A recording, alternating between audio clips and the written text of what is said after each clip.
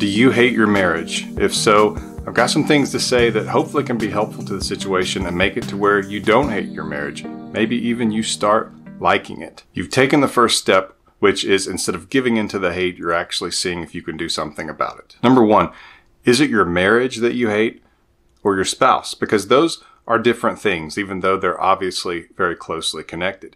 If you hate your marriage, maybe it's the situation that you're in. Maybe it's how the two of you interact. It could even be your in-laws, your extended family, or the family that you have together, and the situations that come up. Maybe you don't handle stress well together. I'm going to get into that more later in this video, but remember that it could be not your marriage that you hate, but your spouse, in which case I'm going to be talking about lots of those things anyway. But if it is your spouse and there's resentment and there needs to be forgiveness and grace, then that's something I have some tips on as we continue through these steps. But keep in mind that it's not best to make your marriage and your spouse as though they are one and the same thing, because they're not. Number two, which addresses some of what I talked about in number one, which is, what is your time like together? Is your time positive time or is it negative time? And what I mean by that is the situation that you two are usually in when you're together. Is it only about business matters like disciplining the kids or what's going on with them, maybe drama in their life, or paying bills or taxes, or arguing or bickering? What is it like usually between the two of you? And oftentimes you might think that that's because of the dynamic that you have together, but it can be simply how things are framed and how things are planned. So for example, oftentimes couples who commit to positive interaction, that means even if it's simple, even if it's only 2 minutes, that you are going to make sure that the interaction is positive. Maybe you compliment your spouse, you thank them for something, you tell them you're looking forward to something, like maybe a trip that you're taking, which you should definitely be doing those. But basically, you choose to make sure that you get that positive interaction, that you don't just let happen what may and just be a victim to the situation, but that you actually are intentional about making the situation positive. And I'm going to link in the description below to a page on my website at marriageradio.com where we have a list of hobbies. There's actually nearly 100 of them. And what you can do, this is actually pretty amazing in terms of how it helps couples. And they tell us all the time that they had no idea that something that seemed so basic could help so much. But it's a list of all these different hobbies that involves multiple people. So in this case, it would be the two of you. It's not just a single person hobby. And the goal is here that you print out this list and you put a check mark by all the ones that interest you, that either you do them and you enjoy them or you think that you might. You print out another copy without your check marks on it and you give it to your spouse and you say, please pick 10. And basically the two of you compare the 10 that you've picked and you find any that might be in common. If you don't have any in common, then you make it 20 that the two of you pick and then you go back and compare. Usually that's enough and you find at least a few that you share together.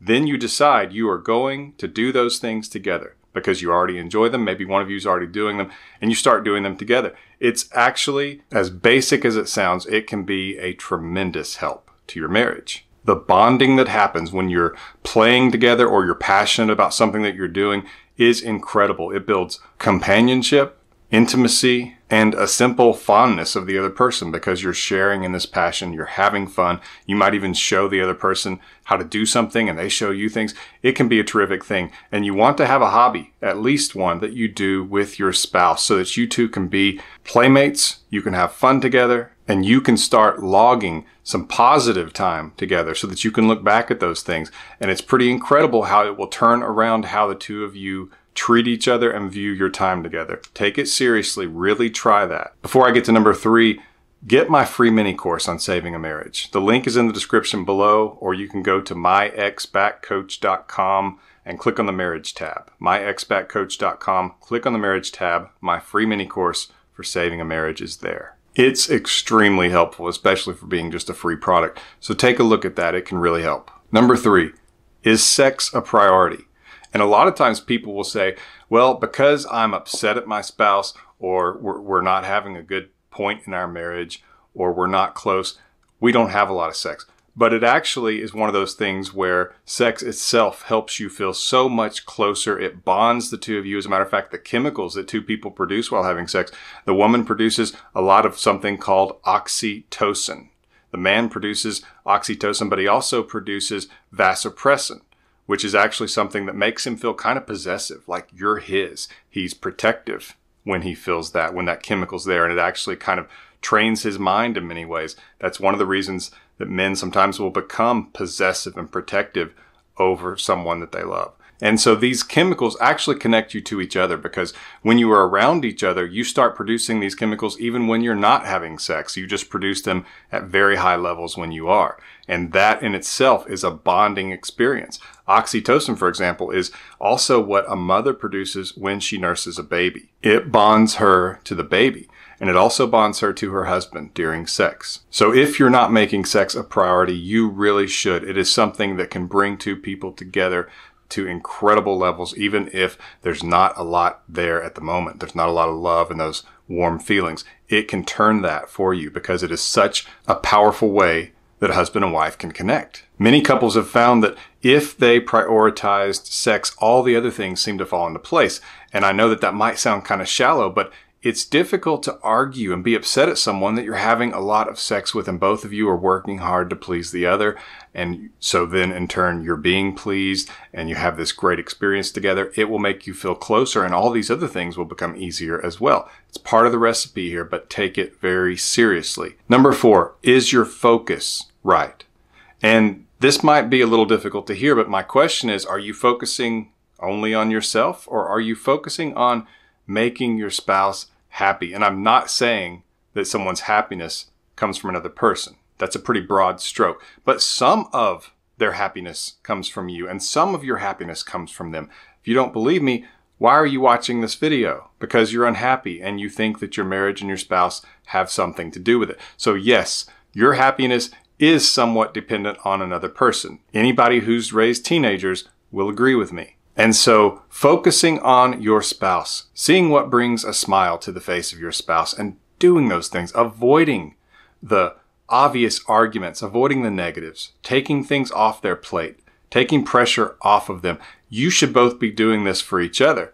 But when you focus on them and they focus on you, you help each other out. And it's so much easier to focus on someone else than yourself because you actually weren't designed internally to focus only on yourself. That's why have you learned that other people's happiness can bring you happiness? Isn't that interesting? When you're focused on them. If you've ever watched, for example, Parents at Christmas, maybe you are a parent, and when your child gets a wonderful gift from you and they're happy, you don't even need a gift. You are happy because your child is happy. And of course, other holidays count too. I'm just giving an example. Maybe it's a birthday and you give that child a present that they love and you were careful and you chose one you were hoping they would and they did. And it is such a happy feeling to make someone else happy. And that's what you want in your marriage. And you may say, well, my spouse doesn't care anything about making me happy. Remember, what you can control is you. And so if you do some of these other things and then you implement focusing on doing what you can to make them happy, it might just surprise you how they in turn will start doing things they know make you happy, because it can feel awkward, especially when you're an adult and you have some maturity and someone else is doing wonderful things for you. You can feel awkward when you're not doing wonderful things for them as well. That's kind of natural and it will often correct behavior. Number 5, the importance of peace. And this connects some to the previous point in that if you focus on being peace for your spouse, so for example, the rest of the world is challenging, is difficult, is stressful. And if you commit to being peace for your spouse, and if they commit to being peace for you, that's where wonderful marriages are made, because the rest of the world is going to be so challenging. And what we need from our spouse is safe harbor. We need someone to come home to find that peace, that relaxation, where the load is just off of our chest, off of our shoulders. And you may have heard me say this in another video, but there's a lot of bad advice out there because people think that it sounds so good. And that is, I want somebody who challenges me. You should challenge your spouse. No, you shouldn't. The world's going to challenge them. They are going to challenge themselves. What you need to be is peace for your spouse, and they need to be peace for you.